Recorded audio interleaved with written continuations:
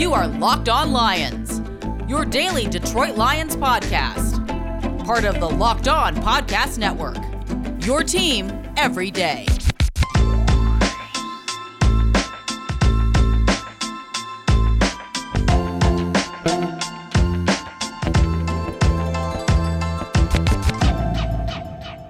It is a Tuesday edition of Locked On Lions, everybody, on the Locked On Podcast Network. Good evening, Matt Derry with you on a Tuesday, May 31st, and a Wednesday, June the 1st. What's happening, everybody? Thanks for listening, making us your first listen each and every day right here on the Locked On Podcast Network. Coming up on the show today, a lot of hype surrounding a certain golf match that is going to take place tomorrow. I saw some Vegas odds about it. What does this have to do with the Lions? I will explain coming up momentarily on the show. Plus, Pro Football Focus, they doubled down. They said that Frank Ragnow is an elite center. We mentioned that yesterday. Today, they're a top 5 offensive line. We will explain coming up. Lions have also signed a defensive lineman. Once again, Brad Holmes collecting DNs/D tackles. We will explain. And also how that affects the kicking situation, because the team had to make a move today to add to their roster. All of that coming up on the program. Follow us on Twitter at Derry Speaks, DERY Speaks, at Locked On Lions on Twitter, the Matt Derry Facebook fan page, and on YouTube. Hopefully tomorrow, this show will also be on YouTube. Locked On Lions on YouTube. Subscribe to the channel. You'll be able to get video of the show every day. I think tomorrow's show will be on YouTube. We shall see. We're working on it right now, but thanks for listening. And again, making us your first listen each and every day. All right, 4 big names in the NFL Wednesday in Vegas will be playing in the match on TNT. Tom Brady and Aaron Rodgers against Josh Allen and Patrick Mahomes. And today, our friends at betonline.ag put out some odds. Rodgers and Brady minus 175 to beat Mahomes and Allen, who are plus 155. Team to win the first hole. What will happen first? Which team will record the first birdie? All sorts of things. And it got me to thinking. You know, this is a pretty cool event if you like golf, if you're into the NFL. You get to see these guys, and they're mic'd up, and they're having a good time, and Charles Barkley will probably chime in. And, you know, it's the night before the game 1 of the NBA Finals, so it's something to watch tomorrow night if you're not watching the Tiger game, and all those good things. But I started to think about something with the Lions. You know, here's Aaron Rodgers out in Vegas playing in the match once again. TNT, a little golf match, having some fun, showing off his long hair once again. And, you know, what's going on right now around the NFL is OTAs. You know, teams are undergoing and going through voluntary, not mandatory, voluntary, organized team activities. Hey, look, Aaron Rodgers has been an MVP. He's putting up MVP-type numbers. The Packers win the division every year.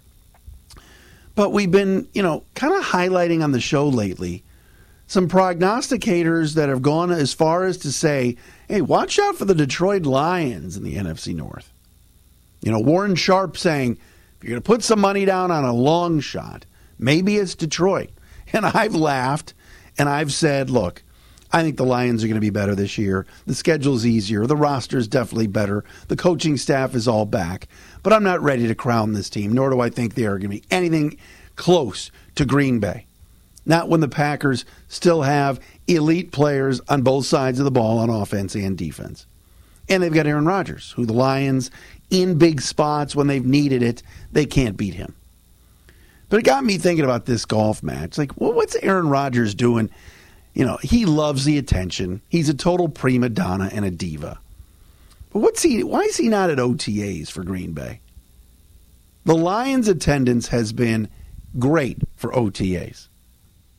The Lions have new weapons that Jared Goff needs to be working out with, needs to be getting warm and getting comfortable with. Timing. You know, DJ Chark and, you know, Josh Reynolds is back for another year, and eventually Jamison Williams and, you know, a couple of rookie tight ends. that he could be working with, getting the timing down. Well, what about in Green Bay where Sammy Watkins has been added, Christian Watson has been added, they added another wide receiver in the draft. They no longer have Devontae Adams. They no longer have MVS. And Aaron Rodgers, instead of working with his guys at OTAs, getting his timing down, he's not there. Now, again, it's not mandatory. When there's mandatory minicamp, Rodgers will be there. You'd figure. He's got a new contract with Green Bay, all those things. But, for a guy that bowed out in the first round this last year, he's out playing golf. The big golf match, the match on TNT, except he's not with his teammates. There's all this talk about, Christian Watson's going to be the next Devontae Adams. Well, he's not getting in any work with his number one quarterback while he's playing golf. Does that mean the Lions are winning the division? No. But there is something to say about attendance, the key players on the Lions all being there, getting work in, getting their timing down, and that to me is a plus for Detroit. Do I still think Aaron Rodgers is as good a quarterback as there is in the league? Of course. But, I think it's a bad look for Rodgers. I know he can probably roll in there in August and be just fine, or July and be just fine at training camp. But, he's playing golf. He's on TNT. He's going to be on the match, playing with Tom Brady, who, by the way, today Fox made it official that Greg Olsen is going to be the number one analyst for this year with Kevin Burkhardt until boring Tom Brady shows up in the booth. I feel bad for Greg Olsen. He's worked his way up. He's going to be the number one guy. He's going to call the Super Bowl this year with Kevin Burkhardt, and then they're going to bump him back down as soon as Tom Brady shows up. Tom Brady's the best quarterback to ever play and everything else. But $37 million for a guy that I don't think is a great talker. I think a little bit boring at times. Certainly not Peyton Manning on the microphone. But that's neither here nor there. All right, coming up next, a little O-line talk. Lions getting love again with their offensive line. But first, Locked On Lions brought to you by our friends at Rock Auto. With the ever-increasing numbers of makes and models, it's now impossible for your local chain auto parts store to stock all the parts you need. Why endure pointless long lines, talking to that guy or gal behind the counter? You don't want to do that. You got a computer with access to rockauto.com at home and in your pocket. You go to the website and you order what you need right now. Why? Save time and save money when you use Rock Auto. Why choose to spend 30%, 50%, even 100% more for the same parts from a chain store or car dealership? Rock Auto is a family business serving do-it-yourselfers for over 20 years. Their prices are also reliably low for every customer. They get everything you need: brake parts, tail lamps, motor oil, and even new carpet. Seriously, folks, it's the best. Get your auto parts there at rockauto.com. Go to the website right now and see all the parts available for your car, truck, and write Locked On in their How Did You Hear About Us box so they know we sent you. Amazing selection, reliably low prices, all the parts your car will ever need at rockauto.com. All right, so our good buddy Mike Renner from Pro Football Focus, we've had him on the show before. We had him on leading up to the draft. They usually start right about now with ranking all of the units: O-line, D-line, linebackers, safeties, secondaries, all across the NFL at Pro Football Focus. And they gave you a little teaser the other day on Twitter at PFF from Mike Renner.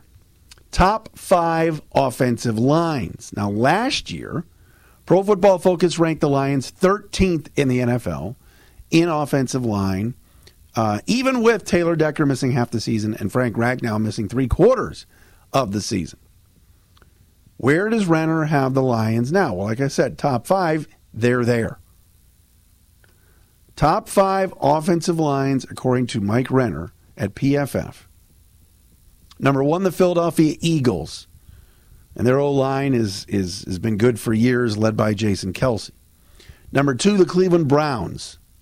Studs across the offensive line, including Pro Bowler Joel Bitonio, who many feel is the best guard in football. And you throw Jedrick Wills in there. Browns' offensive line's really good. And when they need yards, if you remember the Lions-Browns game this year, when Cleveland wanted to ice it on that third down late, they ran behind their right side with Nick Chubb, and they got a first down and the game ended. They actually got 2 first downs on third down runs to ice the game. Number 3, yes, your Detroit Lions. Wow. They go from 13 at the end of last season to number 3 this preseason. Now, again, no real explanation right now. The article should come out soon. But the Lions crack the top 3, only behind Cleveland and Philadelphia. That's Taylor Decker, Jonah Jackson, Frank Ragnow, Halapoulivaati Vaitai, and Penei Sewell. Following Detroit, Tampa Bay, and Green Bay. But a top 3 offensive line. How about that? And we talked about this yesterday. PFF said that Frank Ragnow was an elite center, the 3rd best center in the entire league. Only behind Corey Linsley and, why am I drawing a blank? Creed Humphrey, the Chiefs. Chargers, Lindsey, Creed Humphrey, the Chiefs, and then Frank Ragnow. Now, Jonah Jackson made the point, if you remember, at minicamp, I think it was in April, he said something like, hey, I think we can be the best offensive line in the league. But expectations for that group are extremely high, and now you've got national people saying this is a top 3 offensive line. Last year, Jackson made the Pro Bowl. 2 years ago, Frank Ragnow made the Pro Bowl. Last year, Ragnow missed 13 games, and Evan Brown stepped in and did a really nice job, and now is back this year as a depth piece. Taylor Decker's been around a long time. Penei Sewell, of course, at right tackle. Everybody thinks is going to make a big jump in 2022. I guess the question is, should this scare you a little bit? I figured they'd be a top 8, top 7 O-line. I mean, Tampa Bay with Jensen and Marpay. I mean, they got, Tampa Bay, Tom Brady rarely hits the ground. Green Bay's O-line just gets better every year, it seems like. Seems like they plug and play so many different guys. But Detroit moving all the way up to number 3 tells you a lot about what PFF and Mike Renner think of, number 1, Penei Sewell, and his improvement. And number 2, just the depth that is there. And last year we saw it. It was the first time in, dozens of years that the Lions actually had a running game. That holes were opening, that everybody, Craig Reynolds was having big games. Jamar Jefferson was running through the defense in sleet and snow in Pittsburgh. DeAndre Swift had some big games. Jamal Williams. And even with all the injuries at running back last year, even with all the injuries at offensive line, what Hank Fraley and that unit did to establish a running game with a passing game, by the way, that was one-dimensional, not throwing the ball downfield, and you had teams loading the box on Jared Goff and the Lions, yet the O-line stood tall, the run game was improved, and then in the second half of the season, Goff actually had some time to throw the ball deep, and they stretched the field a little bit. Thanksgiving Day, Josh Reynolds, the deep ball. Amon-Ra St. Brown making plays. You could make the argument that after the end of this season, the Lions could have 3 Pro Bowl offensive linemen. Now, that would be almost impossible based on voting and everything else, but Ragnow's been there and Jackson's been there. Jackson, of course, was an alternate last year and then played in the game. And Penei Sewell, many feel like, is going to be an All-Pro or Pro Bowl right tackle. So for as much as we hate on Bob Quinn, he actually drafted some decent offensive linemen. And now the O-line is coming together. And national folks are even starting to see it. That's exciting. That's where you win. Yes, Jared Goff has got to be a lot better. He can't have games like he had last year with Pittsburgh or the fumbling at the start of the season. The game against Philly, it's terrible. Got to be better. But you win up front. And if you can push teams back and you can establish the run, which you know Dan Campbell wants to do, and you've got national folks talking about top 3 offensive line, that's pretty sweet. Now, again, that's one man's opinion, but at least they're in the right direction on that O-line. And you know this, Brad Holmes at the end of this season, 2022 going into 2023, a year from now wants me to be talking on Locked On Lions about their top 5 or 6 D-line. He's trying to build that D-line. You could tell. So much so that he picked up a defensive lineman today. We're going to tell you about that coming up next.